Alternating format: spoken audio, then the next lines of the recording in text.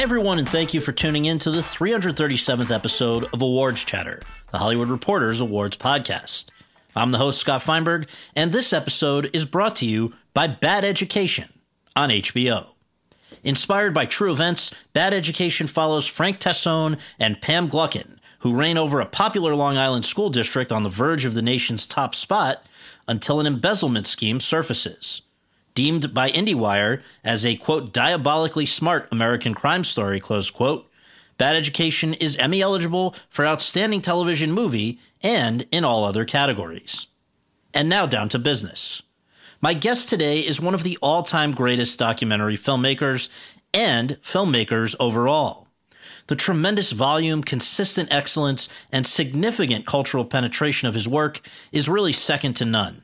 Highlighted by the PBS event docuseries The Civil War from 1990, Baseball from 1994, Jazz from 2000, The War from 2007, The Vietnam War from 2017, and, most recently, Country Music from 2019. But don't take my word for it. According to NPR, he is, quote, our great explainer, television's finest illustrator, a filmmaker who gives us what we know from fresh angles so that we can learn more and appreciate on a different level. He has made an art of divining what most Americans know about a subject and then putting an arm around our collective shoulder and murmuring, yes, but have you seen this? Close quote. The Baltimore Sun, meanwhile, asserts, quote, no one in nonfiction filmmaking combines visuals, music, and scripted and spoken words the way he does. His genius, rivaling that of any filmmaker in any genre, is to tell us something about ourselves and our collective past that is at once familiar and profound, close quote. The Guardian says he is, quote, America's premier documentary filmmaker, close quote. New York Magazine goes with, quote, the country's historian in residence, close quote. The Los Angeles Times says he is, quote, the nation's foremost telehistorian and has redrawn the architecture of historical documentaries on TV, close quote. The New York Times calls him, quote, arguably the most successful documentary filmmaker of his generation and an American institution, close quote. And the late historian Stephen Ambrose said, quote, more Americans get their history from him than any other source, close quote. A Peabody Award and Lincoln Prize winner, he has also won 5 of the 15 Emmys and 2 of the 3 Grammys for which he has been nominated, and he has been nominated for 2 Oscars as well. And in 2008, he was the recipient of a Lifetime Achievement Award at the News and Documentary Emmys, beginning his acceptance speech with a self-aware line for the ages, quote, thank you. I have a brief 9-part response, close quote. I'm talking, of course, about the great Ken Burns. Over the course of our conversation, the 66-year-old and I discussed how tragedy during his childhood may have fueled his adult passion for, in a sense, quote, waking the dead, close quote. How, during his time at Hampshire College, he developed his method of panning a camera across static photographs in order to make them feel more alive, something that came to be known as the Ken Burns effect when Steve Jobs began offering it as an Apple software option. Why he and his collaborators wound up living and basing their Florentine Films production company, which they established in 1976, not in Los Angeles or New York, but in Walpole, New Hampshire, of all places. How, when he was just 37, his first docuseries, The Civil War, aired over 5 consecutive nights in September of 1990 and proved an absolute phenomenon that changed the trajectory of his life and career thereafter. How race has been a thread through all of his work, from 1981's The Brooklyn Bridge through Country Music, plus much more. And so, without further ado, let's go to that conversation. Ken, thank you so much for doing this. It's great to have you on our podcast. And I guess before I dive into the usual stuff, I want to ask how you are doing during this weird time. And also, I want to take advantage of having you here during this weird time to ask you, pandemic, recession, racial tensions, a president who's a little off the wall. Is there anything in American history that you would like in this moment too?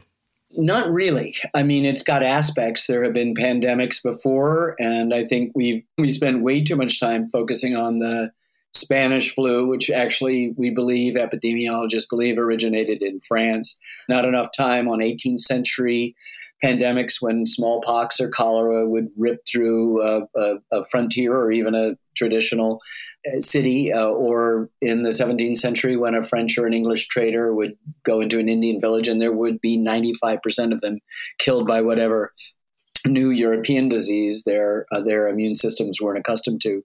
Of course, the Depression is the only measurable economic thing. Race has been central to who we are. And in fact, I think the opportunities here for this to actually be more than lip service have to do, strangely enough, with COVID. That is to say, the fact that we have suspended, for the most part, our lives has also permitted these demonstrations to be sustained and for people to begin to take notice, because in some ways, instead of having all of our million self-interests, there's a bit of us that are all connected by our disconnection.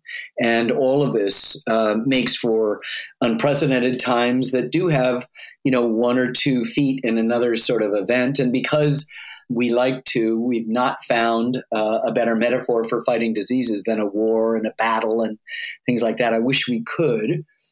We liken it. So to me, this COVID has immediately taken this place alongside the 3 great crises in American history, making it the 4th. The 3 are the Civil War, the Great Depression, and World War II. This is it. This is a big existential moment. We are living through history.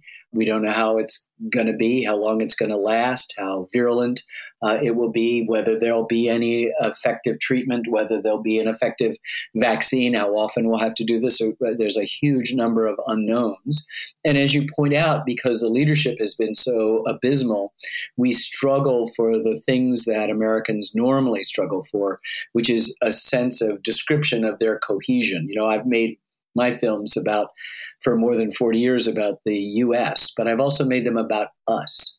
Yes. That lowercase 2-letter plural pronoun along with we and our. And I've had the great good fortune to inhabit that space between us and the U.S., the sort of intimacy of the former and the majesty and the complexity and the contradiction and even the controversy of the latter. So what's happening is happening in that realm. I am fortunate. I am a well-to-do white male. I live in a rural town in New Hampshire. I have nature outside my door. I walk miles and miles each day. I've gotten into writing some poetry that's been published. I'm working harder than I ever have. I have 2 girls, small girls at home, sent home from boarding school and arrested 3rd grade, now rising 4th grader. I'm cooking, I'm cleaning, I'm running laundry. I'm being humbled by all of those chores as a single person without help. And I'm working on 8 films. 4 of them are in the editing room, 4 are in production. So there's a lot of writing and a lot of arrested shooting going on with the back 4, but still collection of archives and still writing and other work that's going on. But 3 are in the editing room. So I'm spending my weekends, normally time off, screening things. Yeah. And then we are Zooming all week to work on these 4 projects, Ernest Hemingway, Muhammad Ali, the Holocaust in the United States, and Benjamin Franklin. All couldn't be more different from one another, but all of them engaging some of the themes, if not all of the themes I just brought up. And that's kind of been my life, which is, it's too much to say I make the same film over and over again, but I'm asking the same question with each film. The subject's always different.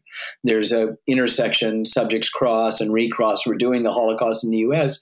because of our World War II film, because of that film, because of that film, because of the Roosevelt's film, and just too many questions people have asked us, too many assumptions people have made, too many erroneous facts they've adopted, and it's time to sort of tell them more complex, and it's not going to be a very pretty picture.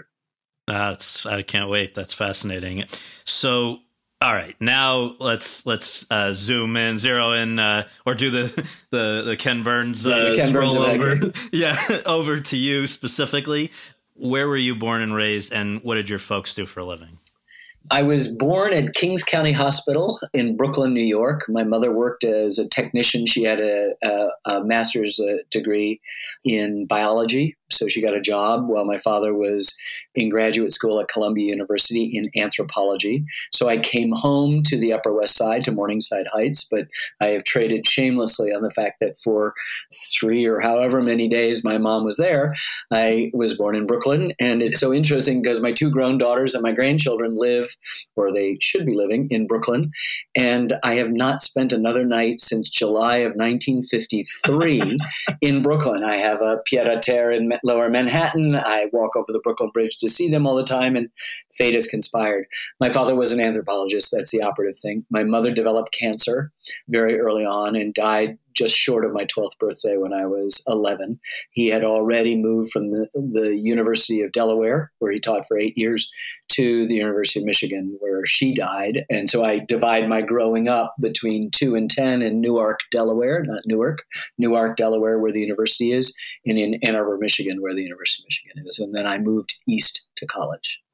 Well, for reasons that you've just alluded to, you have said that you, quote, didn't have a childhood, close quote, that as far as you can remember, this was hovering in the background, what was going on with your mom. And in fact, she lived a lot longer than you had thought she would, which probably doesn't make things any easier, where it's just always there. So, no, it's right. I think that's a little bit simplified to say I didn't have a childhood. I can remember falling in the creek and catching snakes and turtles and fishing and hiding in the woods all day and catching this and that, and frogs and birthday parties, and played baseball.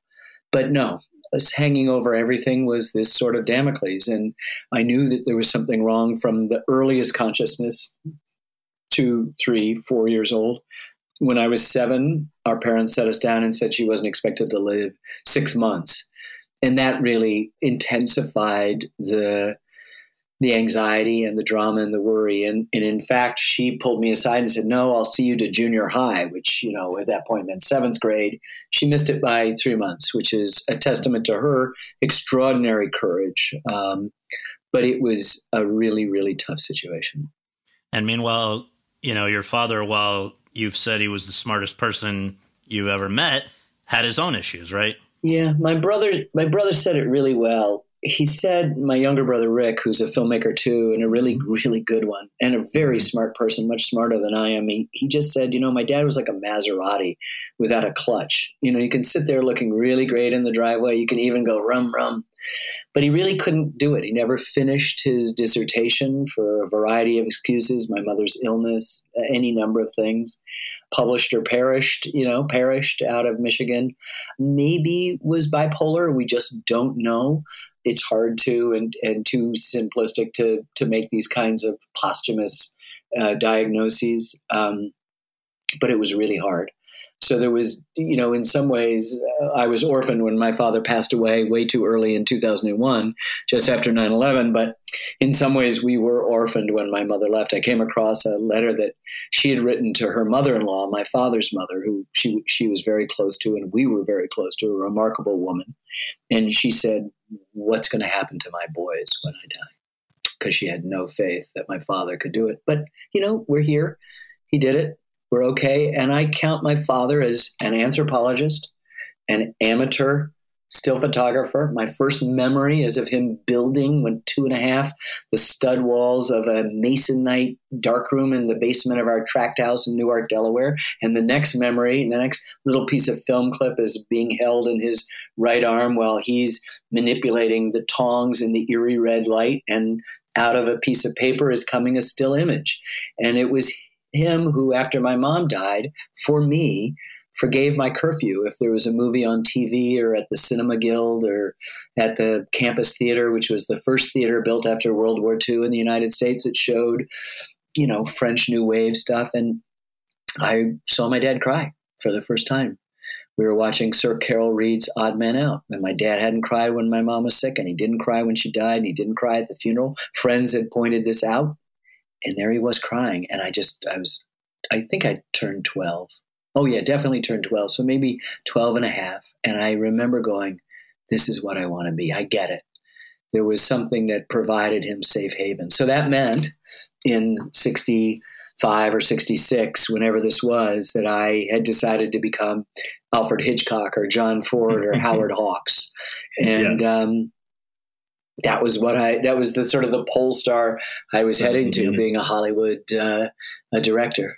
Yeah, and the focus shifted to nonfiction. I want to ask you, though, I read something that I thought was fascinating preparing for this, where I believe it was your late father-in-law, a psychologist, who sort of cracked the case for you. So, set aside the change to documentary. I had a real crisis in the early 90s, and he was incredibly helpful to me. And I said to him, I seem to be keeping my mother alive, because my dad, in his infinite enigmaticness, never got the ashes from the funeral home. And so there was no there. There was, and it was a repressed memory. I never thought of that. There wasn't a graveyard to go to or an urn on the mantelpiece. It didn't happen. And so it wasn't repressed. It just didn't exist. And so when I woke up to this, I was trying to figure out what actions to take. And my brother and I actually did find out that she was buried in a pauper's grave outside of Ann Arbor. And we were able to put a plaque and do all that stuff. But early on in this, I said, I seem to be keeping my mother alive. He said, I bet you blew out the candles on your birthday cake, wishing she'd come back. And I said, yeah, how'd you know? And he goes, it's the magical thinking of an 11-year-old arrested, or the 8-year-old when you were so anxious. And I had stomach aches so much that they sent me to a shrink, and just anxiety about her. And then he said to me, and look what you do for a living. And I said, excuse me? He said, you wake the dead. You make Jackie Robinson and Abraham Lincoln come alive. Who do you think you're really trying to wake up? Now, it's not dime store psychology, because he was an eminent psychologist. Yes. Yeah. It was incredibly helpful to me. And I feel like I went into a second stage in my professional life, but I went into a really important stage in my personal life. And I've never now not forgotten the date of my mother's death. I actually saw April 28th approaching and then receding, and I could never be present to it. It's now always been present since 93, and is a huge part of trying to come to terms with her legacy, and also a way for me to fully embrace a non-intellectual aspect to what I do. It's not enough to say, oh, he's Ken Burns, he makes history films, or he does this thing with the camera, and that Steve Jobs calls it the Ken Burns. I mean, all of that is irrelevant compared to the idea of a desire, which is still as passionate now as it is to wake the dead. So if I ever write a memoir, we know what the title will be. But it's an animating force in my daily life. And it's as insistent today as it was working on the first films. A little bit less anxiety, a little bit less self-doubt, but all of the same hunger, or maybe greed is the right word. I mean, I shouldn't be working on 8 films at once, and I am, because I'm greedy for that thing that happens when you make a film better. You know, when you subtract something, or you add something, or you discover something new. And it's just, besides the love of my 4 daughters, I don't know anything. Nature, just being in nature, which is, I became a full-fledged member since COVID. I really it's no longer lip service. I'm there. And I feel so grateful I've been admitted. Those things are on an equal par with me. And I'm just, people tease me like, Ken, it's time to go home, or it's time for lunch, right? And I go, sorry. Because if I could, I would just keep working until the film was done, you know? That's amazing. One of the films my father showed me was the Red Shoes Ballet, which is... Just keeps dancing.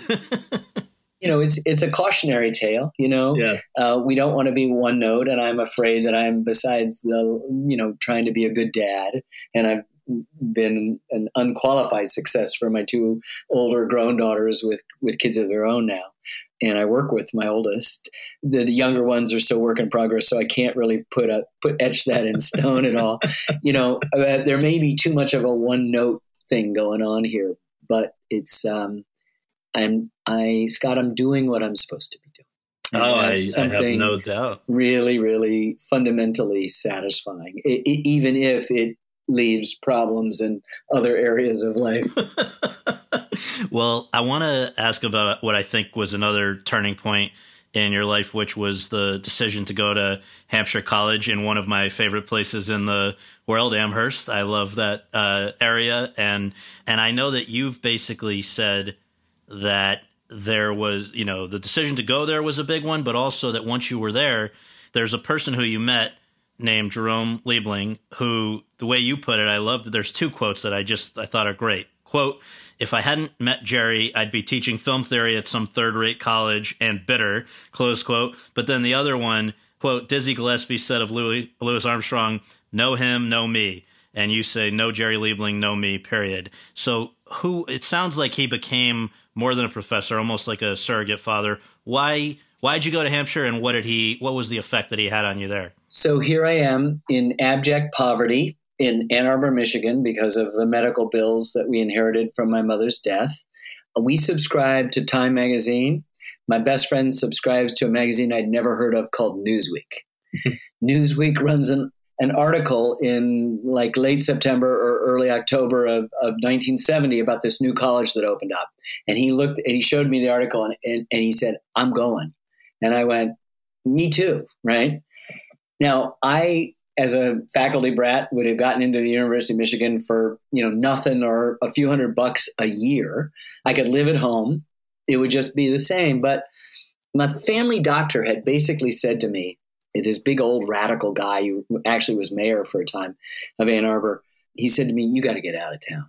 So when the Hampshire thing opened up, it was like, yes. And so I quit high school early because I'd had advanced placement courses that put me over the credit limit. I had inherited like $1,000 from my mom's great aunt, or my great aunt. My grandmother gave me $1,000, and Hampshire was the most expensive college on earth. $4,730 room, board, and tuition. It was $30 more than Harvard. Right. And I basically pushed all my chips onto that, like that poker game, all onto this 1 year at Hampshire. And Hampshire gave me a scholarship and gave me a work job. And anyway, I pulled it off with nothing left over. And I went there, and I don't recognize the person who walked into Hampshire and the person who came out. And early in my time there, I got a job at the bookstore.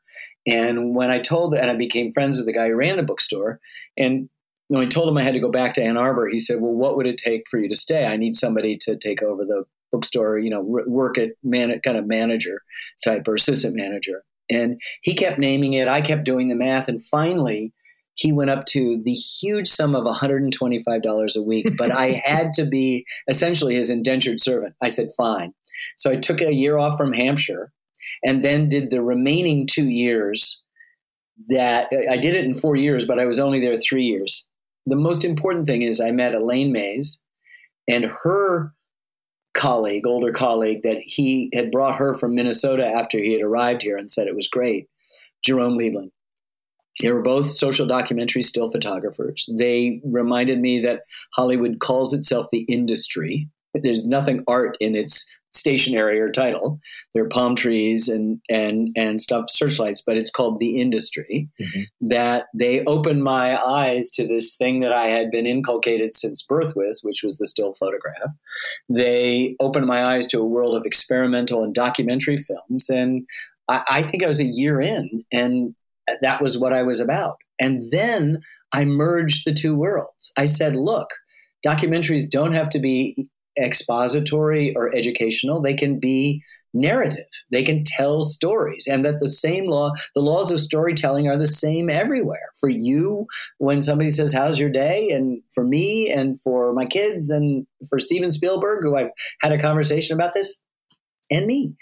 And so Steven can make stuff up. I can't, but we obey the same laws. And I realized that. And then because of my respect for the still images, these guys Jerry and Elaine were, I don't want to say amateur filmmakers. They were filmmakers, but the biggest thing was their photographic work. And so I just began to marry this interest in how you brought photographs alive And it isn't just the zoom in, which is the simplistic versions. Whether you listen to them, it's first person voices in addition to a third person narrator. It's complex sound effects, worthy of a feature film. It's period music. It's talking heads. It's footage as well as still photographs and live cinematography that you treat like paintings, and paintings and photographs that you treat like live. And, just a whole set of dynamics that began to emerge while I was at Hampshire that allowed me to go out and sort of arrogantly or naively or both decide I could start my own company, Florentine Films, which I did with two other Hampshire grads. And the rest is literally American history.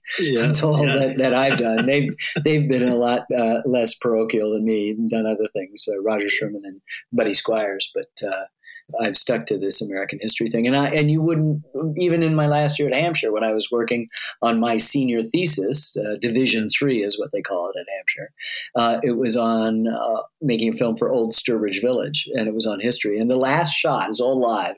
The last shot is a pan across a painting. And I thought, boy, was that like a crumb left? That was like a fingerprint for the detective with the magnifying glass to go, aha.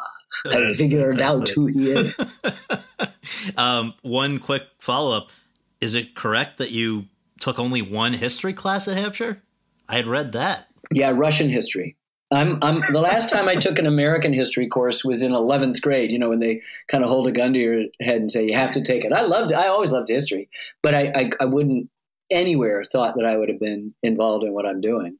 So, I took a Russian history course, but I'm a filmmaker. I'm not a historian. I just work in history the way somebody who works in oil as opposed to watercolor, or does still lifes as opposed to landscapes. It's just the medium. And most of the word history is made up of the word story plus hi. So there's a good introduction. And I'm interested in telling stories. I just happen to tell them in American history, and that's what I enjoy doing. So you graduated in 1975. You started Florentine Films, as you mentioned, in 76. Why in those, 14 years before the Civil War went out to the world, did you experience what you've described as debilitating, crushing anxiety? Was it the sort of world of how Doc Scott financed at that point? I know that pretty quickly you guys were raising funds to try to make the first film out of school, the Brooklyn Bridge.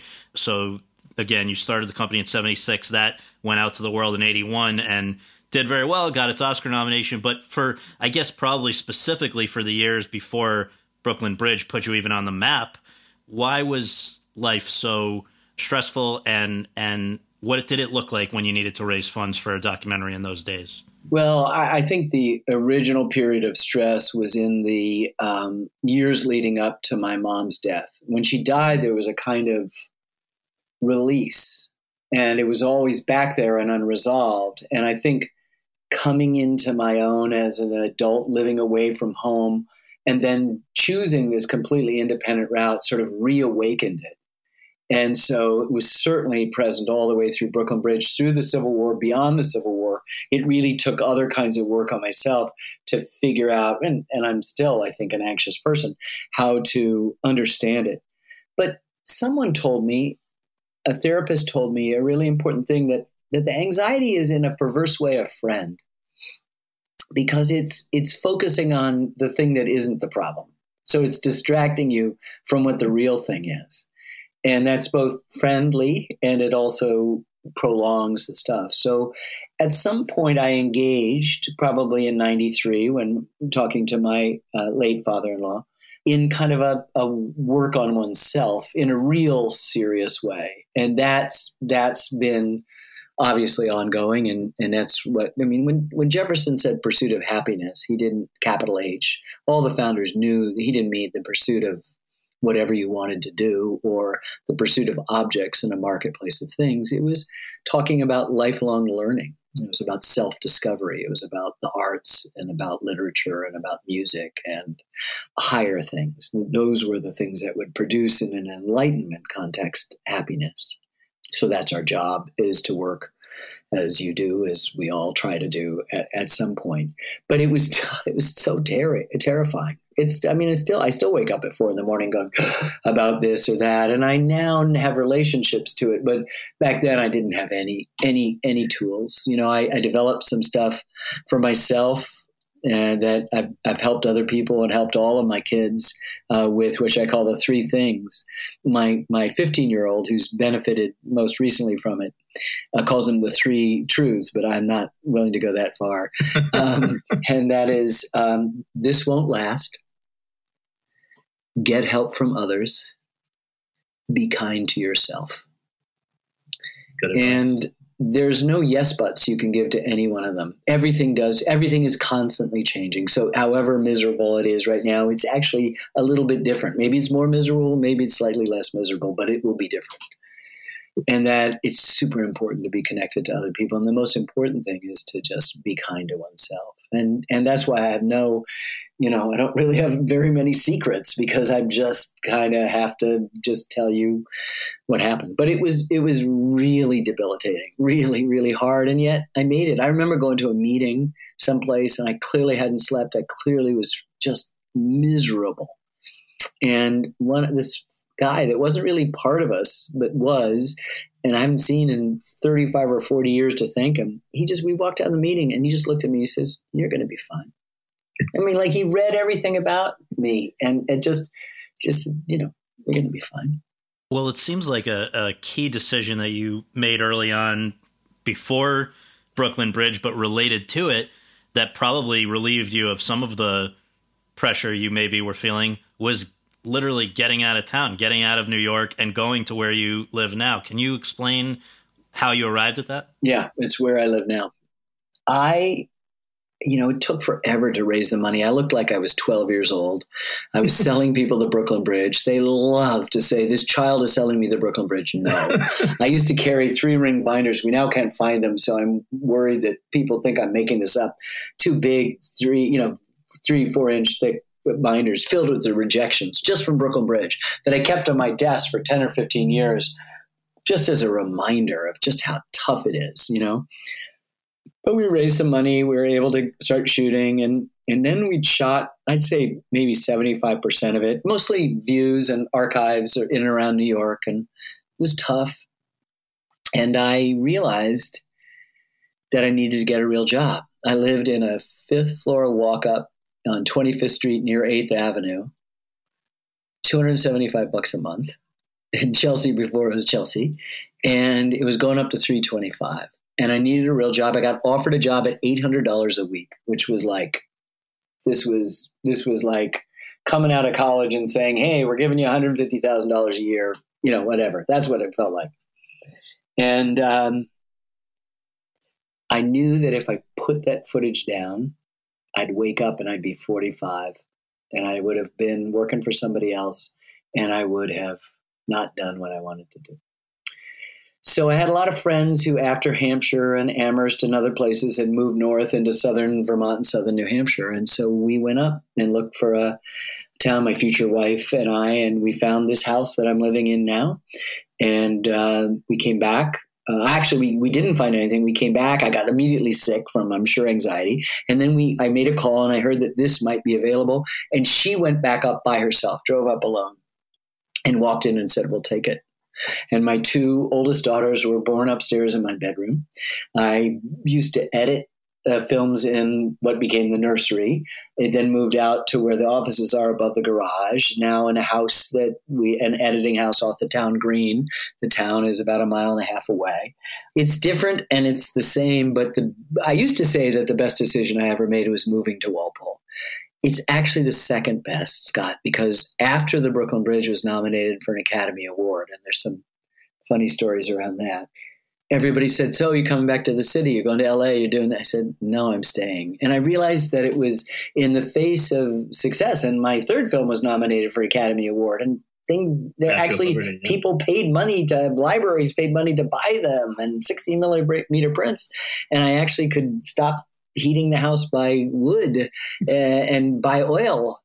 It still seemed like what had made it possible was somehow this isolation of Walpole. the beauty of nature. And this is really the kind of work we do is hugely labor intensive. So here's the bargain. I gave up the society of my colleagues for this other kind of model up here. And, for better and for worse. But it was the best decision, a professional decision I've ever made, which was to stay here. So I'd love to hear about the Oscar stories you were just referring to. But before you tackle that, I just have to ask, people think of you, I think, because of, God, you must have interviewed thousands and thousands of people for your films over the years. I think that one of the first and one of the more memorable happened during the making of the Brooklyn Bridge. And I wonder if you can tell me about encountering Arthur Miller. Yeah. So this is a lesson to all of you out there to do your homework.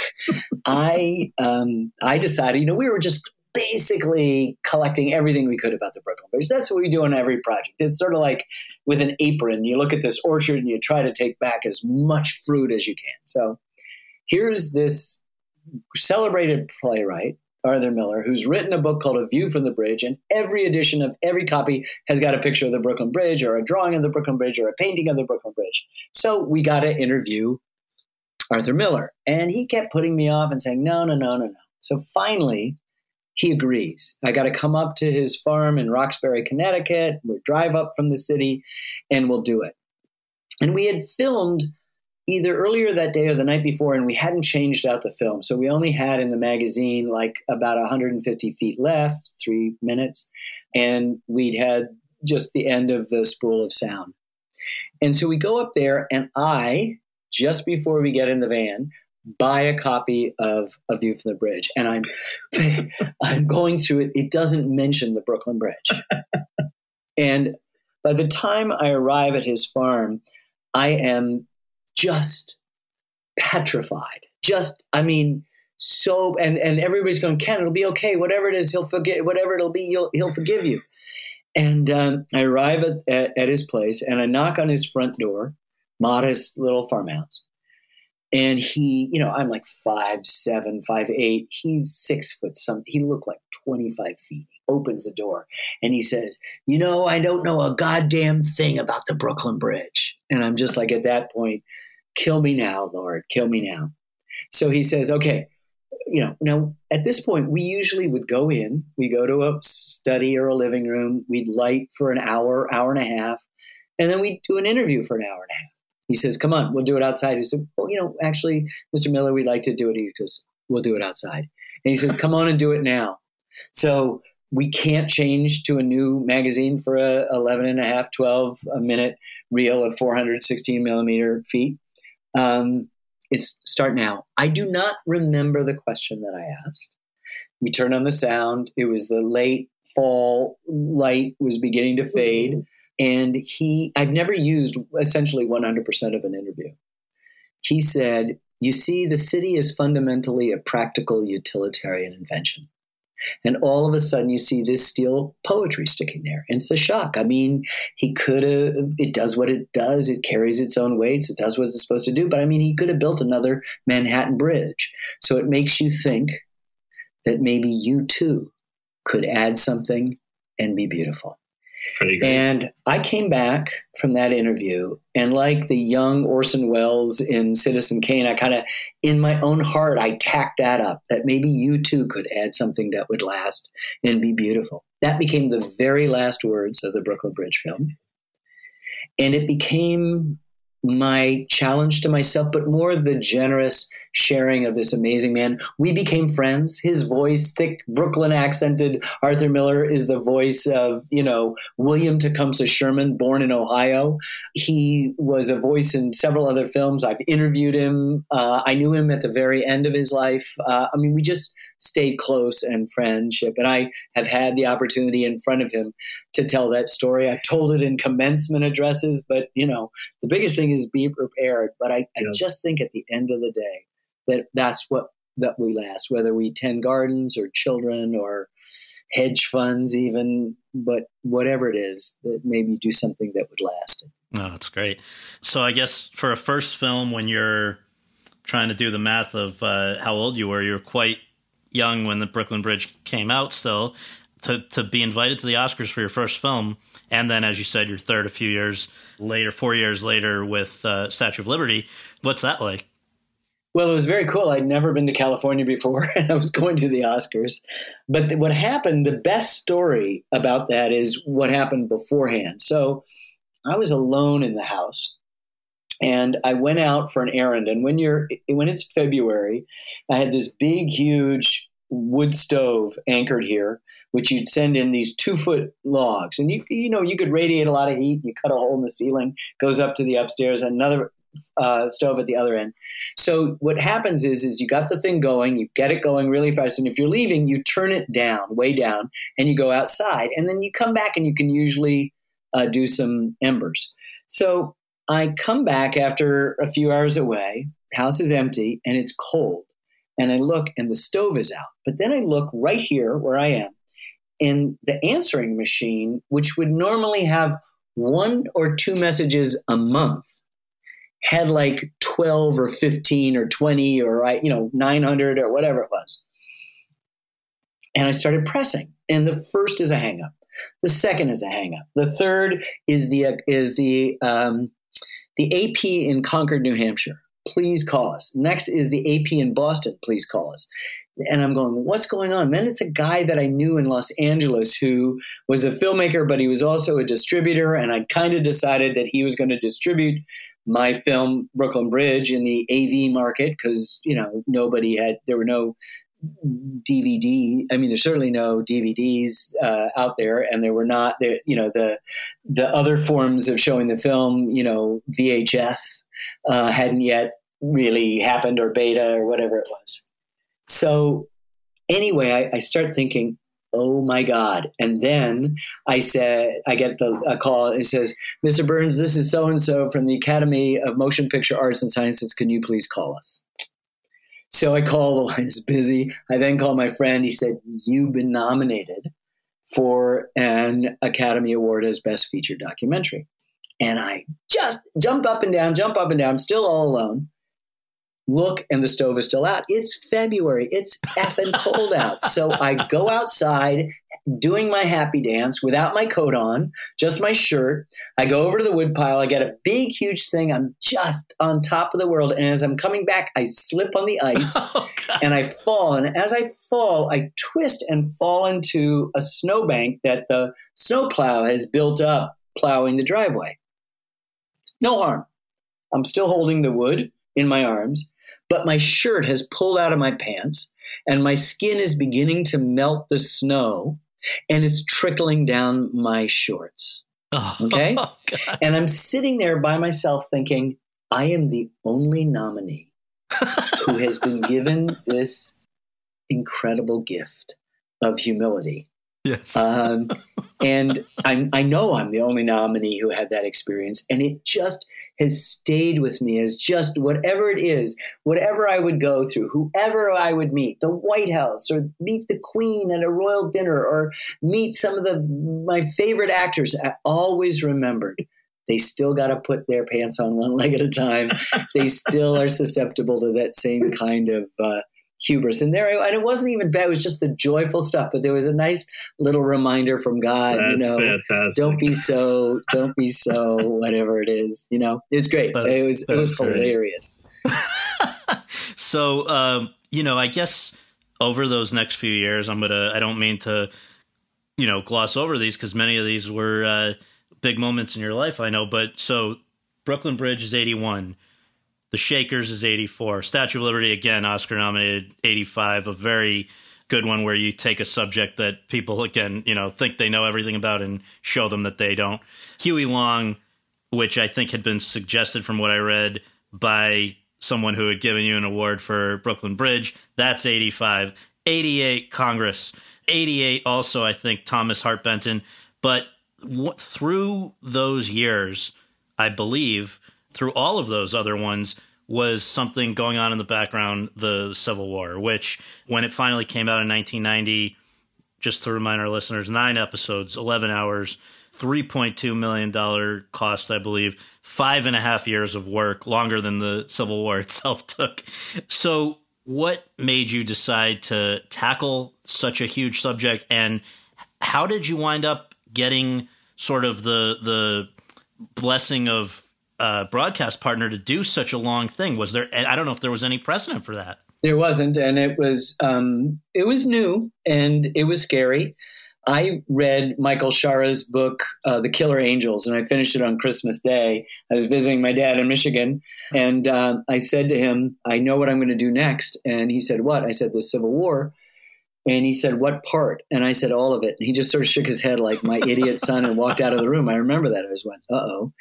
But I decided to do that in large part because it had loomed in all of the films I'd worked on. I mean, the Brooklyn Bridge wouldn't have been built without this new metal called steel, which the which the war helped to promote the use of. The man who built the Brooklyn Bridge, Washington Roebling, got his practical training as an engineer for the Union Army. The Shakers declined precipitously after the Civil War, not because of their celibacy, but because people who had just murdered 750,000 of their own people were less interested in the soul's survival, which was the animating spiritualist movements of the late 1700s and early 1800s. And the Statue of Liberty was originally intended as a gift from France to the United States to commemorate the end of the Civil War and Lincoln's ultimate sacrifice and the abolition of slavery and despotism. Huey Long came from a dirt poor North Louisiana parish that was too poor to support the Confederacy. They saw the Confederacy, the ownership of slaves, as a rich man's game. They weren't going to fight for that. And so became a hotbed of kind of radicalism and populism that eventually spawned Huey Long. Thomas Hart Benton painted murals of the Civil War. Congress's greatest test was when there was two Congresses, one in Washington, D.C., and the other in first Montgomery, Alabama, and then later Richmond, Virginia. So it was looming over. It was the shadow, the biggest shadow ever cast, as it is to this day. You want to understand what's going on with Black Lives Matter? You got to go back, obviously, to 1619. But the Civil War is one of the telling. It's the most important event in American history. Everything before it kind of led up to it. Everything since has in many ways been a consequence, whether we're aware of it or not. So it was the big watershed thing. And I was zero prepared for what happened to it. I mean, I went to the press tour in LA at the Century Plaza Hotel, and all the critics said, man, you know, this is really good, but no one's going to watch it. And I went, oh, okay. I sort of felt it was good too. Right. But no one's going to watch it because Stephen Bochco has a new police procedural called Cop Rocks. So that's what you would have been that's what you were up against. Well, before we talk about what obviously did happen with the Civil War, I got to ask you, that was your first, as we say, foray into docu-series, long form, versus the documentary feature length film. Can you compare and contrast the two? And also, you know, when you set out to do a project, do you know which one it's going to be, or do you have to see how, you know, where it leads you? It's mostly where it leads us. I think we've gotten a little bit better. And more often it's a prodigal journey in which you set out. It's nothing like you thought, but by the time you finished, it's a lot like what you thought or hoped. Is probably the better word. Yeah, nobody was prepared for this. I got turned down by the Corporation for Public Broadcasting, which had been a pretty reliable funder in the first films that I had done, because they just didn't think we could sustain an interest in looking at still photographs instead of an hour or an hour and a half, which the films had been up to that point, but over what was going to be 5 1 hours. It was just all of a sudden I said, whoa, this is working. I think it's going to be twice that and then some. It's about 11 and a half hours. And so it was very, very, very iffy, and no one had done it. And we were going to do it in a new way, too. We were going to stunt it, as it's called. Instead of running an episode once a week, the way all television was, we were going to do it as an event. So it started Sunday night, and we showed the first episode, and then we showed 2 and 3 on Monday night, 4 and 5, 6 and 7, and then Thursday night was 8 and 9. And Johnny Carson talked about it every night. Talked about it Monday, Tuesday, Wednesday, and Thursday night. And I was on The Tonight Show with Jay Leno on Friday night. And I mean, the changes that my body went through, astronauts go through between Sunday night and that Friday. when I was flown. I had to go to Boston and I watched alone on the TV set in my hotel room the night before, the Thursday night end of it, sobbing like a baby, talking with my wife and just kind of like, what's going on? And in the next moment, I'm, on the Tonight Show. It was amazing. More important than that was the fact that it represented a hunger for understanding something that is central to who we are without the usual apologies to the Southern point of view. I mean, people say that the history is written by the winners. It's just not true. The South, as we know, why are there hundreds of monuments still up to people who are our enemies? The United States name for the Civil War is not the Civil War. The official U.S. government title is called the War of the Rebellion. Abraham Lincoln never once referred to Confederates or the Confederate States. He referred to those in rebellion or the rebels. Mm-hmm. And they are people who are responsible for more loyal American deaths than either Hitler or Tojo. And somehow we've got hundreds and hundreds of monuments to them in defense of something that's indefensible in a country founded 75 years before on the idea that all men are created equal. The reason why is because the guy who wrote that sentence owned more than 100 human beings himself. And we've been always giving ourselves mulligans on this for way too long. And chickens have come home to roost. Yes, yes. Well, I want to go back and contextualize how big a thing it was. 14 million watched the first episode, 40 million overall on that initial run. I saw that there was a 300% spike in visitors to Gettysburg. This $50 coffee table companion sold hundreds of thousands of copies. So you had definitely awakened something there. And I think one of the I want to ask you if you can pinpoint, aside from the quality of the film itself, was what clicked with people. I wondered if there's sometimes, it seems like in almost each one of your, especially the docuseries, you've chosen very carefully talking heads, and there's always one or two who really pop maybe more than others. And I think for Civil War, it's got to have been Shelby Foote. Well, yeah, right? I don't know, Scott. I know it's a good film, but it's the story of us, both the U.S. and us, in an intimate sense. And that's what caught people's attention. It was powerful. And we do have a lot of people, talking heads that pop out, and Shelby was the one there and other places, but it's not carefully chosen. We don't know what's going to happen when we do an interview. You can come out and saying, oh, that's a C- or a C+, and it turns out to be an A+ in the final film, or you can come out thinking it's an A and they don't show up in the film. I mean, it is how it gets going. So, does it bother you that you are, somebody says television documentaries, you're the first guy that comes to mind. Does it bother you that many of these have not had a theatrical release? Well, the Huey Long did, and the Central Park Five did. And that's appropriate for those kinds of films. No, I made early on, the source of funding turned out to be humanities groups and others, foundations that wanted us to give it for free to PBS, which we do. Now PBS is involved in helping fund them, so we're giving it to them for free for the first broadcast stuff. But I traded in a much bigger audience. I mean, when you start talking about 40 million people for a documentary, yeah, and then, we got baseball had, 45 million, and we think Vietnam had somewhere around 60. I mean, that's a lot for the first broadcast, let alone the fact that the Civil War, if today was a school day in America, which it isn't, they'd be showing it in hundreds of different schoolrooms, maybe, 10 minutes here, 20 minutes there, whatever. But that's a film that's 30 years old. And that's true of our Lewis and Clark, and it's true of baseball. It's true of lots of the films. So I think what they're doing is they're tapping into a curiosity that's animated in some ways by what we were talking about at the very beginning about the question, who am I?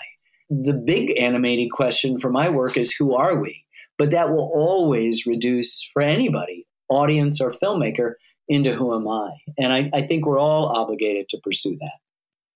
How did your life change personally as a result of the Civil War? Obviously, you're now a lot more well known, and I see you're having dinner with the Queen and things that are just kind of at a different level than they would have been before. But how did it, in your memory, change, and how did you handle that change? Well, it changed everything and nothing because I lived in Walpole, New Hampshire. So I was insulated. People did drive. A couple drove in an RV all the way from Idaho just to say we were bereft when the series wasn't on the Friday night. And we were headed east for a family reunion or some such thing. And we decided to find you, could have been scary, but it was really actually nice. And, my second daughter, Lily, who's a big producer, she does Broad City and Search Party and Russian Doll and Jesus and Marrow and Samantha Bee and other stuff. She was 3.5. And we were walking down Broadway between 57th and 56th on the west side of the street. And up ahead, this was a few weeks after the broadcast, up ahead, some people stopped, turned, and recognized me. She's holding my hand, of course, but she squeezes my hand really hard and says, "Daddy, look, they want Ken Burns." Now, this is before the internet and to name names where it's all one word. But it was the greatest lesson. To her, I was Daddy. To me, I was me. But there was somebody else called Ken Burns. And she wanted to warn me that these people were coming to see Ken Burns. And that's great. It was a wonderful, it was like the falling in the snow, slipping in the snow. It was a kind of wonderful gift. So in this town, if I stood on any kind of ceremony, it's not what matters. I've been very, very fortunate. The film's made money. People watch, but I'm still I'm still here, and that's the most important thing. So it's meant everything to stay here. I think the professional change may have been that when you started having multiple projects going at the same time? No, the greed began earlier than that, Scott. It began when I was going to do a film on the Statue of Liberty, and then the Huey Long thing was suggested by a professor at LSU, and I couldn't say no. And so while I was doing Civil War, I was finishing Statue and Huey, and also doing Congress and Thomas Hart Benton. And it's been very rare since then that I've ever had only one shot. And right now they're 8. So, yeah, that's amazing. And a lot of it has to do with the extraordinary people. I mean, this is the other fallacy of the auteur theory, is that it then presupposes that everybody's doing everything, that the auteur is doing everything. I'm not. I've worked with 2 extraordinary writers over the last 30 years, in plus case of Jeffrey Ward, and 30 years in the case of Dayton Duncan. My son-in-law and my David McMahon and my daughter Sarah Burns are writing films like The Central Park Five and Jackie Robinson, and now we're working on a big multi-part series, 4 parts, 8.5 hours on Muhammad Ali, which they've written.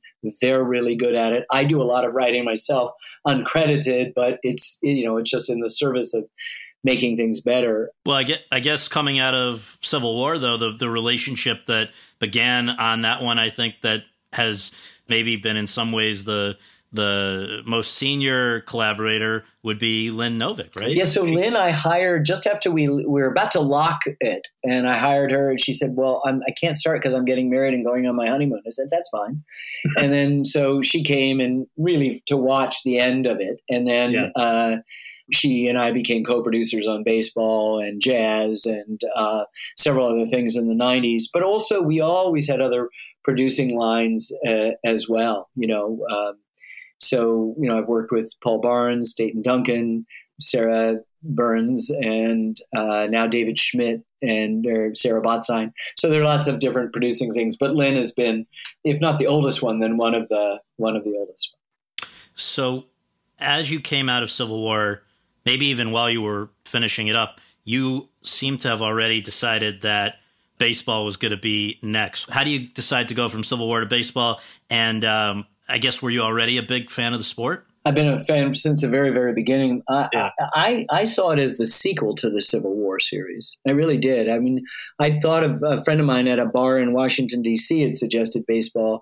We were writing stuff down on napkins, and Mike Hill suggested, I thought it was a great idea. And I just assumed then it would be like a 2-hour kind of film. And then as we got into it, we we realized this is a story about race. It's a story about the first real progress in civil rights after the Civil War is Jack Roosevelt Robinson, the grandson of a slave, making his way to first base at Ebbets Field on April 15th, 1947.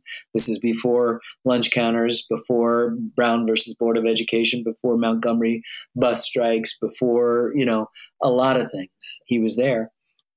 And so I really saw it and then jazz as a trilogy of American stuff. And now, of course, I've got a trilogy of wars, and I'm about to add to it. We have the Civil War, World War II, and Vietnam, and now we're working on a history of the American Revolution, which I think is important for us to go back and sort of remember what actually took place, and it's not just the top-down story. It's important. But I do want to stress, besides the writers that have been talented cinematographers and editors and producers like Lynn that have been central to making these films. And as I've gotten older, I've been able to entrust more and delegate more. I mean, I'm still there for every screening, I'm still there for every editing session. I make those decisions, but I have to go off and do every interview. I don't have, as I did before, I don't have to shoot every live thing. I don't have to hand shoot every archive as I did. I don't have to do all the things that I actually did. Well, I was going to ask you, is that tough though? Because when you're a perfectionist, it's tough to trust, even if you know the people around you are good. I mean, baseball was, I think, the first time that you let someone else, in this case, Lynn, do some interviews. My brother Rick did a couple of interviews in Civil War. But yes, no, it's hard, but that's lawful. You have to do that. You just have to do that. You can't keep people stuck in the same position. They have to grow, and when they come to you and say, look, I want to produce, you go, okay, let's see what we can do. And it might be a housewife that's been in administration, who moves into this, as Pam Balcom did for us, or other people.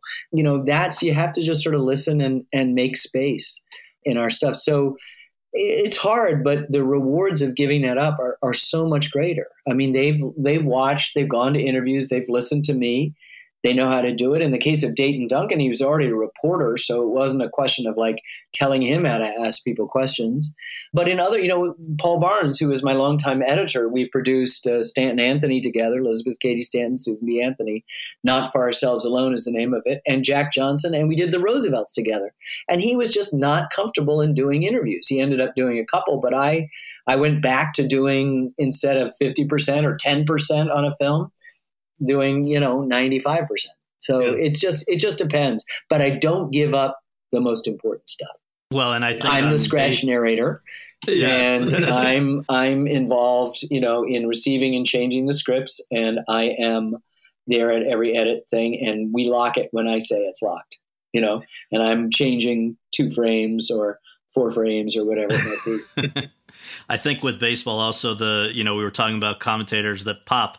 You were the one that I believe did do the interview with Buck O'Neil, who became very big part of your... We did 4 interviews with Buck, and I did one here, one big one. I think we did 4, maybe 3, and Lynn did the others. She first had interviewed him and said she'd gone to the Otesaga Hotel for a reunion of Negro League players at Cooperstown and came back and said, yeah, I did 5 or 6, but this one guy. And so we looked at it and I said, go do him again, ask him some more. And then we brought him to my house. I did one here, and may have been one other one too. Anyway, Buck, I don't know what to say of everybody, particularly these days where things are so bad. The idea, as our Judeo-Christian tradition suggests, that man is made in God's image, there's almost nothing, Scott, that we do that suggests that's true. And then you meet somebody like Buck O'Neil and you realize, oh, right, this is where we could be in terms of love, in terms of forgiveness, in terms of warmth and generosity. And so, he was like a dad to me. Yeah, I loved him. In fact, we used to travel with him when my big girls were little. And I remember Lily said, do you have a family plan? And the Delta Airlines person looked at Buck, looked down at these 2 little white girls and up at this white guy with long hair and said, family plan? And Buck goes, yeah, family plan. And she goes, oh, yes, we do. So, and my oldest daughter, Sarah, when she got married, she detoured on her honeymoon to Buck's deathbed. I'd already gone out to see him. said my goodbyes. But he, she went out hundreds of miles out of the way to see him, and he admonished my new son-in-law as, "You take care of my granddaughter." It was really, he was an amazing human being, amazing human being. One last addendum about baseball, and then moving on from that. You ended that story in 92, even though the film came out in 94. But then, and just to remind people, it was 9 episodes, or what you called 9 innings, over just over 18 hours, I think your longest. And yet, I'm trying to do the math, I think it was like 15, 16 years later, you returned to the subject 16 years later with the 10th inning, just catching up on what had happened since. And, in this case, just to remind folks, you dealt the strike, the Ripken streak, the steroid era, your Red Sox breaking their curse, and basically spanning the arc of Barry Bonds' fascinating career. I don't believe any other time you've revisited a subject directly like that. What was that like? It was absolutely necessary. When the Red Sox won the World Series, I had to go back. They had been we knew the Yankees would be the dominant team of the story that we were about to tell, and they were, and they were hugely important in our update, the 10th inning. Their amazing years in the late 90s, their dominance of baseball, and all props to them, and particularly to Joe Torre. But we had chosen the Dodgers to follow because of Jackie, and the Red Sox because of their star-crossed thing. The Dodgers the first to integrate, the Red Sox the last to integrate. The Red Sox my team, but all of the ill-fated stuff that attended to them. And so when they won, and they won in such unbelievable fashion. I mean, the World Series didn't even really matter. It was the pennant, again, coming back from 3-0 from the Yankees. And then I realized that it was impossible to just celebrate my team. So we celebrated the Braves, and we celebrated the Yankees, and we celebrated great play all around, like the Giants. And we investigated the strike, and we investigated performance enhancing drugs and all of it. And so nestled in there is my Red Sox victory. But the last thing that we covered is the 2009 World Series when the Yankees won. So, you were fair to my boys. And Joe Torre was one of the real stars of that film. If you had to point one talking head that really popped out among many, Joe was really great. So baseball was 94, jazz was 2000, but in between, the what I guess has been described as it's called the American Lives series, within a very short period of time. Thomas Jefferson, Lewis and Clark, Frank Lloyd Wright, Not Ourselves Alone, as you mentioned, Elizabeth Cady Stanton and Susan B. Anthony, Mark Twain, all excellent, all I could ask you about, but we don't have enough time to dive super into that. So I'm going to go right to jazz. 2000, 10 two-hour episodes, 6 years of work, and another one that in a way I think sort of emanated indirectly from the Civil War, right? Well, shortly after the Civil War, I met Wynton Marsalis, and we become friends, really kind of brothers. And he suggested to me, you should do something on jazz. And I'm like, yeah, right. Nobody tells me what I'm going to do, right? But I did notice that in baseball, all of the central episodes, the 4th, the 20s, the 30s, the 40s, the 50s, and 60s, jazz was a huge part of what was making the episodes really hum. And so we'd interviewed Gerald Early in baseball. I was an African-American scholar from Washington University, teaches at Washington University. And he said, when they study the American civilization 2,000 years from now, and that's a long time, America will be known for only 3 things: the Constitution, baseball, and jazz music. They're the 3 most beautiful things we've ever produced. And so I realized early on in baseball that jazz was what the next big series had to be, and it was. And I'm really glad. I'm as proud of that film as any film that we've ever done. Oh, it's terrific. And I know you'd said that it changed you in a lot of ways personally. One thing I read, another thing you said that was fascinating, and I don't think this only applied to jazz or country music, your series about music, but you've said that you write and edit to the music. How does that work? Well, so in traditional Hollywood version, you might have temp stuff, but you edit, and then once you've finished editing, you add the soundtrack, kind of icing as opposed to something that's baked in. But music is the fastest art form there is. Winton calls it the art of the invisible. It works on you faster than anything else, faster than a painting, certainly faster than a movie or a play or a book. Even a book whose great first sentence or a movie whose great first shot is compelling. Music is really so quick. And so why is it something we wait to the end to have it be? We want it to be as central a figure as the still photographs or the footage or the live cinematography or the talking heads or the narration or the first person voices or the sound effects.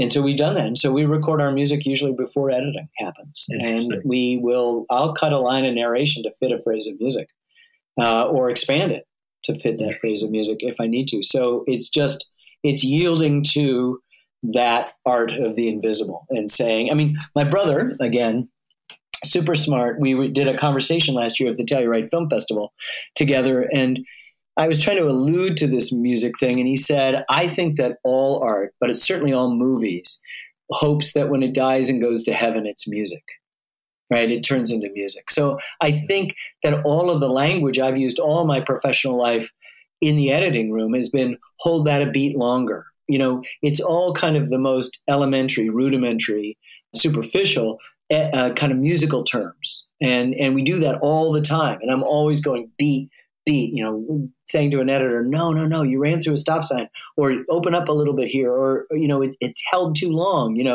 I'm essentially saying, don't make that a whole note, make it a half note or a quarter note, and that's the kind of conversations we've had since the very beginning, since Brooklyn Bridge. So underneath all, I think what my brother Rick was suggesting is that underneath all art is music. And what we're looking for is that music, I want to close jazz by asking you about something that I know, going back and rereading everything for this, it's been interesting to see how many people want to tell you exactly how they think you should have ended your films and all of that. And especially with jazz, the fact that there were a few decades still of music that were not addressed in the series really seemed to enrage certain people. And I know it's happened with other things, certain other projects. But for you, how do you know where you want to end a story? Yeah, well, I think it's pretty simple, Scott. The sort of rule of thumb is 20, 25, 30 years out. I mean, journalism covers stuff up to yesterday.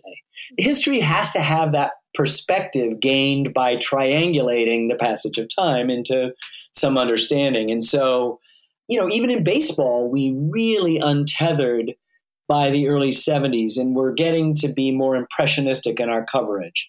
Even though we did end with the World Series in 92, we went back in the 10th inning and dissected the last play of the NLCS, where a young outfielder for the Pittsburgh Pirates, left fielder, makes a slightly slow throw that just doesn't catch lumbering Sid Bream at the plate. It's the last play he'll play for the Pittsburgh Pirates. His name is Barry Bonds, and he animates the entire arc of that series. It's somebody gave me a T-shirt about 10 years ago, and I wear it sometimes to consultants meetings, but underneath I never have showed it. And it says, make your own effing film, although it doesn't say effing. And and I'm invariably polite. I get it. Everybody wants to do this. In jazz, I had the easiest thing. I would go to these people who actually, since jazz got the most vociferously negative comments, did really, really well, but people just were apoplectic. I've gotten hate mail, racist hate mail from the Civil War and baseball and other films that we've done in jazz. But this was like people were apoplectic. It'd be too black centric, too this, too that, whatever it was, but that we'd left out all these people. So I said, okay, please tell me, among the contemporary world of jazz, who is the equal of Louis Armstrong, Duke Ellington, Count Basie, Dizzy Gillespie, Charlie Parker, Miles Davis, and John Coltrane? If you can tell me of those 7 men, who is their equal right now? And they would say, well, we don't know. It's going to take another 20 or 30 years. I said, thank you. And that's it. I mean, I owe a deep apology to all the people we've left out of films because it didn't fit. Too many notes, as they say in Amadeus. Harmon Killebrew had a really wonderful, run-in with somebody once. I was working on my Frank Lloyd Wright film and going through this exercise room at the Johnson Wax Racine Building, the greatest professional offices ever built by Frank Lloyd Wright.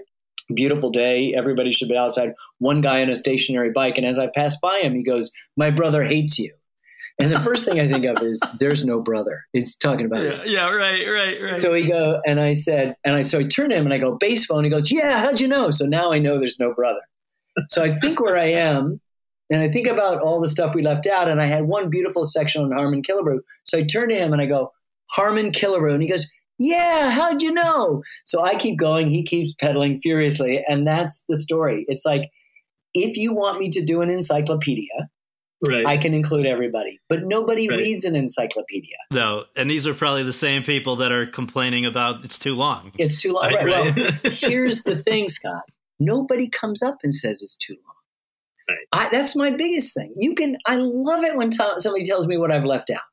Right. Like, I've got one of my closest friends is also a guy named Ken, and he is still pissed off that I didn't do his Chicago White Sox team at the end of the 1950s. Now, the biggest, most bloated episode is the capital of baseball. The 1950s is like 2 hours and 40 minutes long. I mean, it might as well be the Seven Samurai, for crying out loud. I mean, I don't get that kind of leeway, but I took it, and it just we were killing scenes just to get it down to that.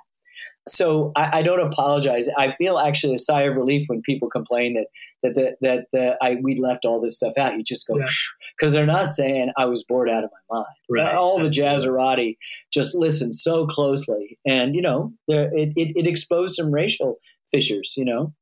Because if I asked you to name the 10 greatest painters in the world, I don't think any of them would be African or African American, and you weren't saying that African Americans couldn't paint or Africans couldn't paint.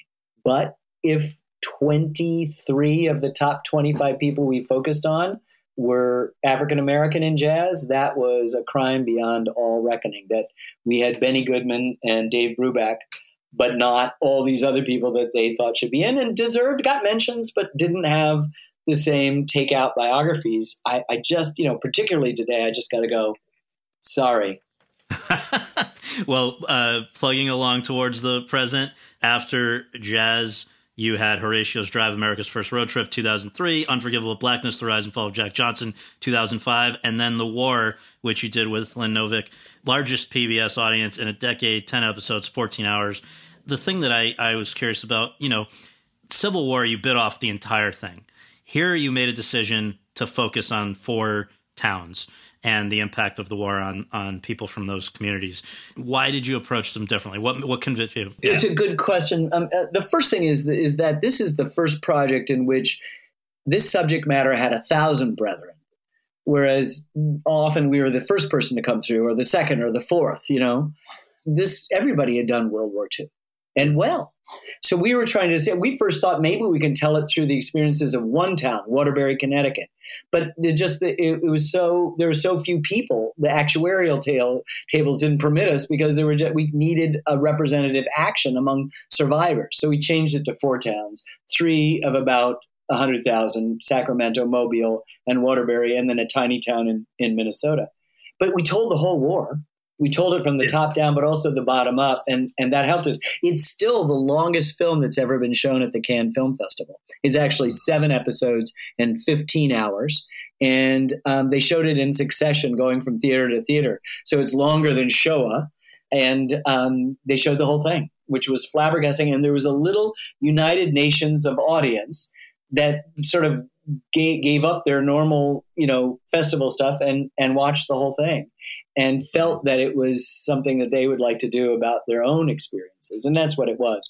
We just saw the war, the greatest cataclysm in human history, as we say in the opening sentence, through the eyes of the people from these 4 geographically distributed American towns. So we were not without mindfulness about what the Soviet army was doing, but we were also determined to keep it intimate. And that's a way that you don't lose your connection to things. And speaking of keeping it intimate and a connection to things, can you share what is the last image of the war? Well, the last image of the war is one of the first images of the war, which is a picture of my father. And we used it as the title shot about 5 or 6 minutes in to episode 1. And it's the last shot. my father got to France, I'm happy to say, just before VE Day. So he wasn't in combat. If he had not gone to officers training school, he would have been the fodder in the Battle of the Bulge. And this conversation might not be happening. But the war shaped him and changed him and hurt him and exalted him. And so I just wanted to, have a little tiny, it's not a Hitchcockian appearance, but in a way it is. It's Robert Kyle Burns Jr. appearing in the film. Yeah. Without even being identified on screen. I never would once do that. If I did that, I mean, I think I've appeared in my films once in voiceover, off camera. I had to ask Bill Lee, what's your best pitch? And it worked if you heard the question, which we never put in. And so he tells a very funny story in baseball about that. But, it's not about me. All right. So that was the war in 2007. In between that and the Vietnam War a decade later, just to keep people, I think it's just so amazing how prolific you've been.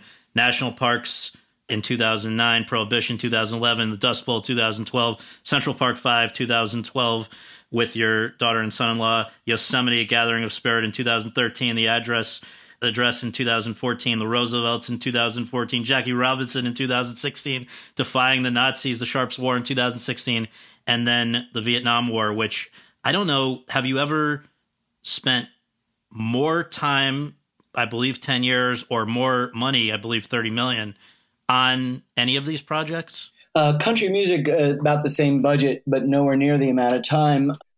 Because of the shooting for the national parks, it took about 10 years. This was 10 and a half years for the Vietnam War. And unlike after the Civil War, I said no more wars. And then by the end of the 90s, I said, look, 1,000 veterans of the First World War are dying each day in America. That number is much smaller because the pool is much less. And that something like 40% of graduating high school seniors thought we fought with the Germans against the Russians in the Second World War. And I said, oh my God, I got to do this now.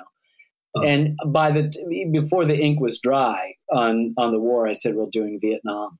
And before the ink was dry in Vietnam, I said, we're doing the revolution. And that revolution will be the hardest of all the wars because there ain't no pictures. But I gained some confidence about how to do it. And I've lived in the 18th century in Jefferson and the Lewis and Clark essentially, and Shakers for part of the film. So we'll see. Is there anything more satisfying than, I would think with Vietnam, more than any of these earlier films, except maybe baseball, the people, not necessarily the exact people in the film, but people who were affected by the subject matter were around to see the film, both the people who had fought and who protested, right? It's so great. And we were able to marry them together. We met a Vietnamese person who helped us with the production, and we gave an interview, and he had said that when he was growing up, the protests in the United States against the war, he saw as a sign of our weakness. But after watching our film, he saw it was the sign of our strength. And, as we think about the protest today, we also can be reminded about, despite all the things that we've done so badly as a country, as a government, there's a few things that we do right is we let people, at least most people, have their own opinions. And it's good to see people understanding that that's the fundamental mission to protect, say, those in the military who have spoken out in the last few weeks about any kind of invasion of that. That's really important to me. Yeah, no, Vietnam was, I lived through it. I had a high draft number. I protested against it in Ann Arbor. And I thought going into that, the way I thought going into baseball, it was a film I finally knew something about. And it was a daily humiliation for 10 and a half years. How little I knew, how much I had to learn. And share. And it's in many ways the most complicated film and the most challenging and richly satisfying at what the response was. We just had no conception about how well we would actually had a war room of Democratic and Republican operatives who knew how to, can put out fires, right? Cobwebs grew on them. We got trolled from the left and the right and the internet, but it's a normal stuff. But nothing. We were so even-handed and so fair that it was just like oh yeah, this happened. And people who were there said, I had no idea. People who were in policy things said, you showed me things I didn't know. And even when we were working on it, we had a sense because we had, like 20 experts, and the experts were telling us stuff that we had no idea about. There was newly declassified or new stuff they were discovering, and they were sharing it with us. But then the other 19 were going, wow, I had no idea. Now, then we switched to them. They had their expertise. So it's not the blind man and the elephant, but we were able to aggregate for a while. I think still now, it's about as comprehensive a one-stop shop in other wars you're ever going to find. Is it go as deep as scholarship? No, of course not. But it's not going to have the latest on presidential tapes, with the latest on declassified Vietnamese military stuff, with the latest personal commentary of South Vietnamese, North Vietnamese civilians and soldiers, plus the whole range of Americans, that it has. Well, a year later was the Mayo Clinic, which I know has its personal, for reasons we've talked about, personal connection. And then in September 2019, less than a year ago, as hard as that seems like lifetimes, Country Music, which is outstanding. 8 episodes, 16 hours, 8.5 years of work. And I wonder, both with jazz and with country music, were these genres that you would have said you were a fan of prior to doing them? No. I mean, I knew a little bit about jazz from my dad, but not much. I worked in a record store in Ann Arbor, Michigan, and I sold a lot of jazz, and I sold a lot of country. And Johnny Cash, of course, crossed over. Merle Haggard was a favorite because it was just so meta funny, the Okie from Muskogee. And it was so great to then have Merle as one of the great, he's like Zeus in our film. Everything he says is coming down from heaven. And one of the last interviews he gave was to us. And he also, we learned, they all smoked marijuana. So it was just such a complicated inside joke, but to learn the extent to which whenever we finish a film, we're always stunned at how contemporary it is. And we have to convince people that no, we didn't.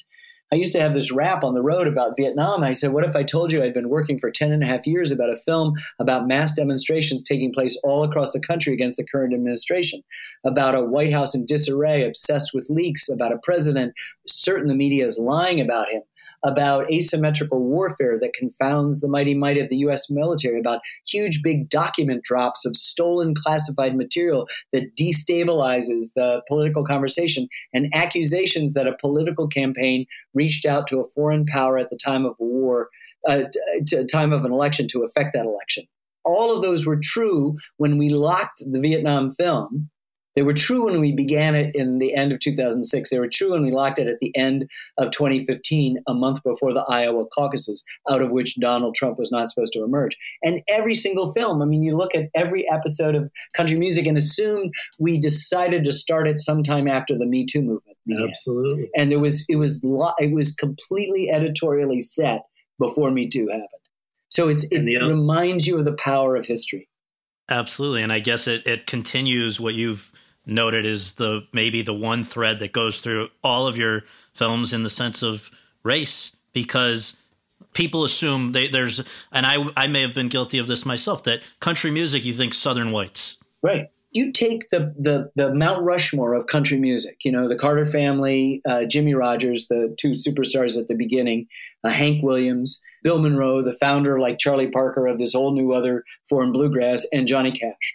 All of them had African-American mentors. And you go, what? It's all suffused. And more importantly, this is a two-way street. This is not just that.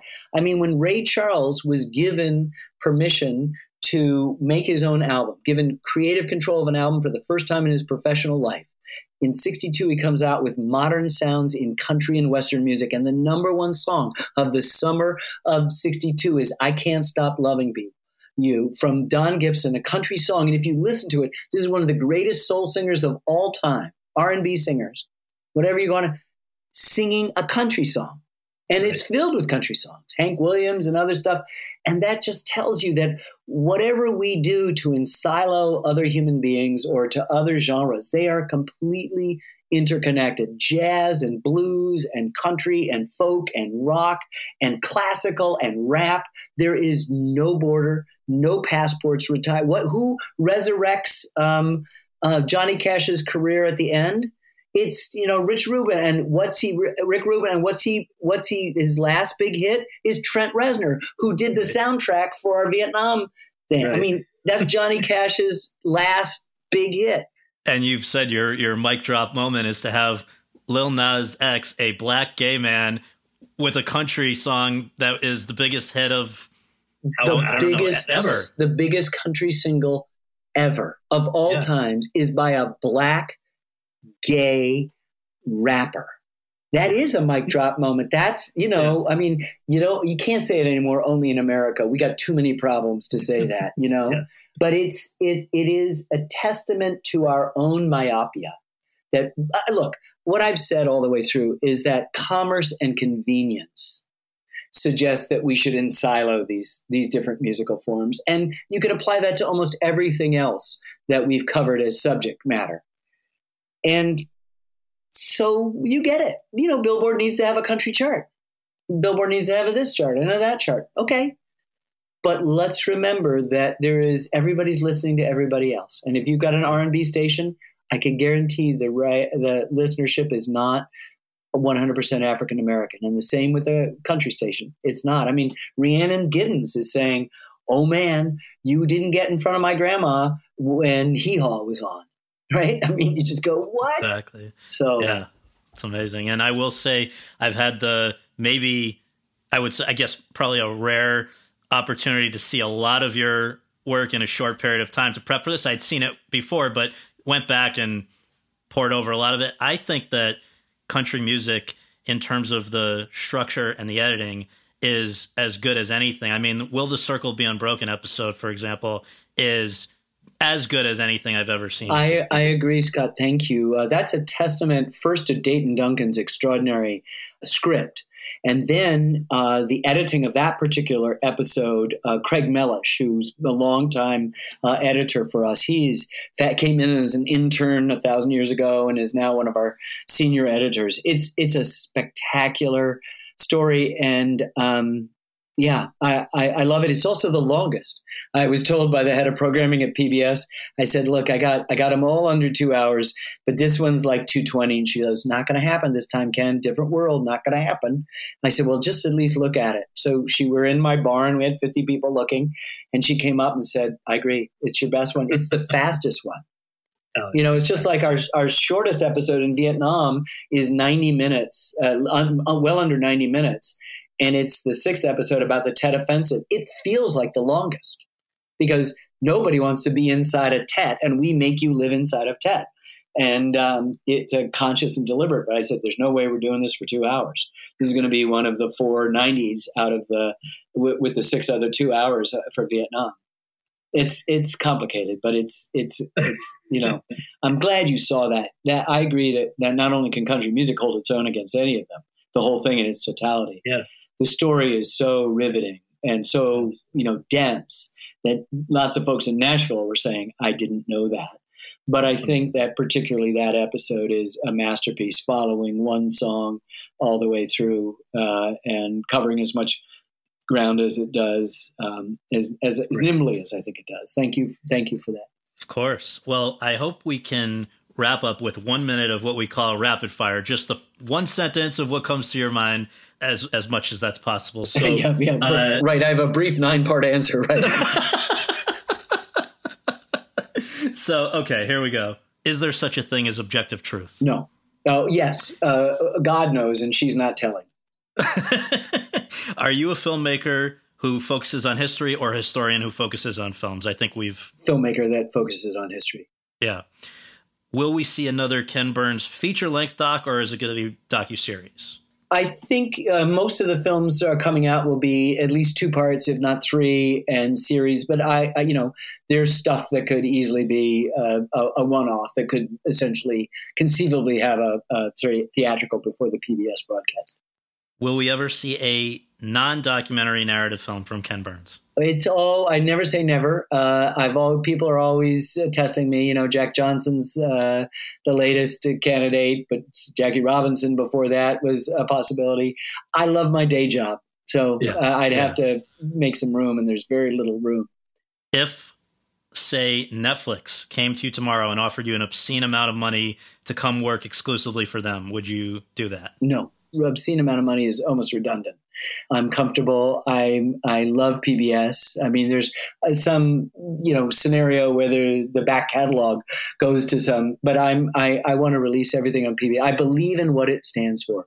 PBS is the public broadcasting service, not system, service. And I hitched my wagon to that star long ago. I'm very proud that they would have me. And I count it as one of the great blessings of my life that I'm part of that family. Have you ever considered, either before or since the pandemic, making a film about the Spanish flu or the current pandemic? There was a film for the American Experience, I believe, on the Spanish flu. We need 20, 25, 30 years out. So God willing, I hope that I do have a chance to do something on Trump, or do something on the Black Lives Matter, or do something on coronavirus. But I'm planned out. I've got all the films going through 2030. So I'm pretty busy. Should baseball players who use steroids be allowed into the Hall of Fame? You know what? It's going to be on a proportional basis.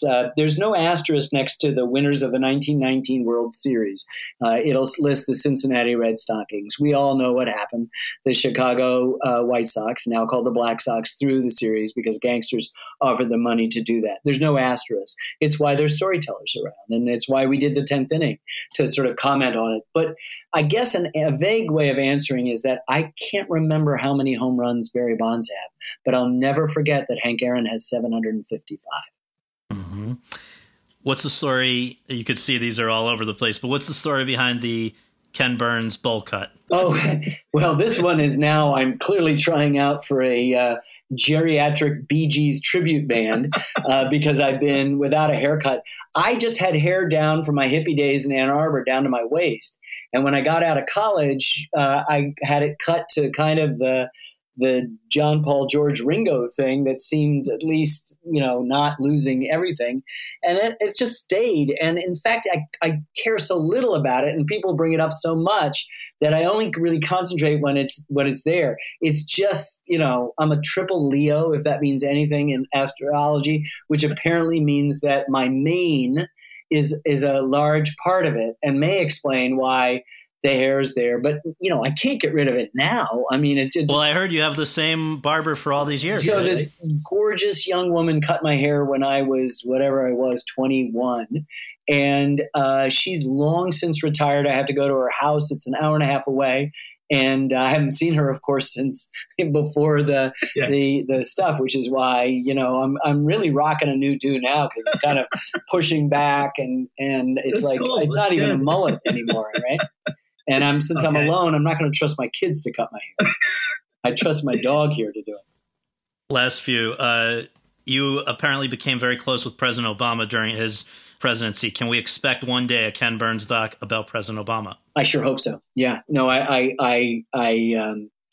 I'm not sure saying we became incredibly close. There's a mutual respect, and that, of course, complicates doing a film about him, because the film has to be dispassionate and critical. And I hope that I'll be doing that. I think I can do a good job. Is it fair to assume you are less interested in doing a film about Donald Trump? No, I think he'd be a really important one. I mean, I hope that we can look back and say we dodged this bullet.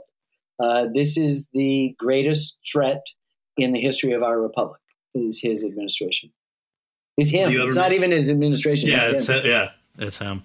Ever get to see a Ken Burns doc that has nothing to do with America? Well, we're actually one of the 8 projects that I'm working on, including Hemingway and Muhammad Ali and Benjamin Franklin and the U.S. and the Holocaust and the American Revolution and LBJ and the Great Society and the history of the Buffalo, is one that my daughter and son-in-law and I are making on Leonardo da Vinci. So there's your stop the presses thing, the first non-American topic that we've done. But I don't see that as a branching out.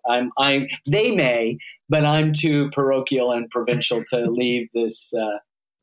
Well, Churchill came up at one point, right? Yeah, Churchill, we talked about it. And I can get away with that, Scott, because, in Jewish law, his mom is American. So he's an American, actually.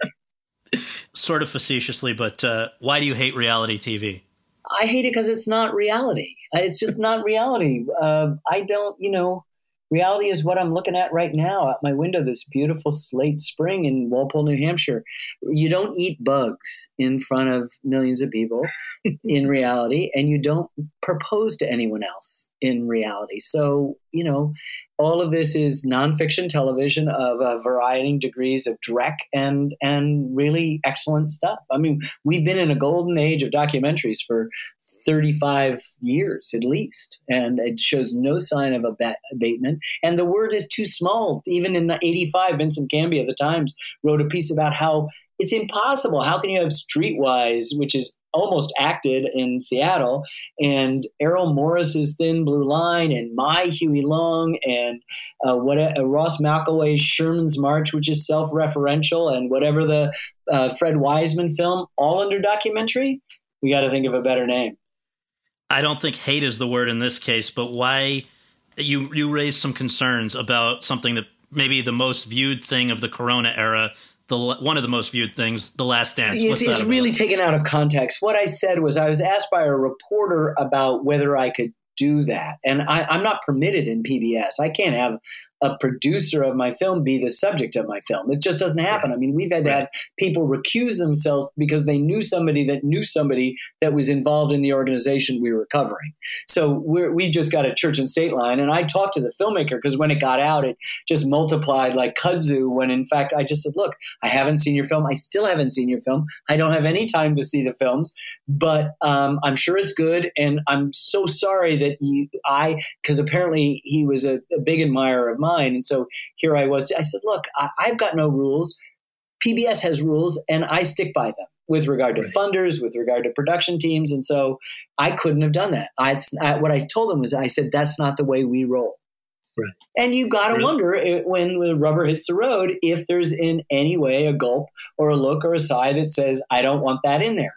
I don't know that it happened or it didn't happen, but I just can't even put myself in harm's way. I just released on our website, Unum, a clip from our film, The Statue of Liberty from 1985. And it's James Baldwin saying, the Statue of Liberty is a bitter joke to Black people, meaning absolutely nothing to us. And, I remember showing it to the underwriter and them going like this. And I go, uh-oh, here comes the fight. And then I heard the ad guy say to them, no, it's a puff piece if it doesn't have this. And I just thought, okay, this is the way, if you think it's just going to float away without anchored by Baldwin, maybe that's true, maybe it's not true. But, I didn't have to have an awkward moment. And I avoided that awkward moment. And I never want to have a conversation with you where I'm apologizing because somebody said you shouldn't do this, right? Almost done here. Who's the greatest living documentary filmmaker not named Ken Burns? Jeez, that's so hard. I think the thing that came to mind is my dear friend, Werner Herzog. Yeah. He's so different than me. He once described it on a panel. He said, I'm after an ecstatic truth. My friend Ken is after an emotional truth. And there's a truth to what he said. I love what he does. I love his attitude about it. I love his commitment, his passion, his bravery. All of the things. And here's a guy who spent the first, few decades just doing feature films. So, right. If you had to decide today, would you attend this year's Telluride Film Festival, given all that's going on? I know I get to see you there every year. Yeah, I'm not. I can't. I don't want to turn this beautiful town that I love, and I've gone to for 30 straight years, 31 overall. I premiered Huey Long there, then Civil War, and I've never not gone. It's incredibly painful not to go there. But I don't want to turn Telluride into Manhattan when it was a hotspot. Right. Last two. Who will win in November? Joe Biden. Good. And last question. I have an answer that I hope you'll give, but will you ever retire? And if you were to retire, what would you do? Well, no. I wrote a poem this year and released it in the Atlantic, published it, about COVID, about my love for my youngest daughter, about nature, about all the threats. I didn't know I had it in me. And I take pictures all the time, still photographs. So that's never left me. But I love my job. I feel like I've got the best job in the country, and it educates all of my parts all the time. And I can't imagine not doing what I'm doing for as long as I can do it. Well, you do it as well as anyone ever has, and I so appreciate you doing this. I can't tell you how much I've been looking forward to it, and thank you for more than exceeding expectations. It's good. I hope so. Special. Thank you. Yeah. Thank you. It was a really great conversation to have. My kids have come to the doorway and shot daggers at me, even though I warned them. I said, this is going to be a while. I can't feed you or do this. And I'm just like, I ignored them, and they were suddenly realized, oh, this is serious. Well, please tell them I appreciate their loaning you, and stay safe. I appreciate it. Thank you. You too, Scott. Great to talk with you. Take care.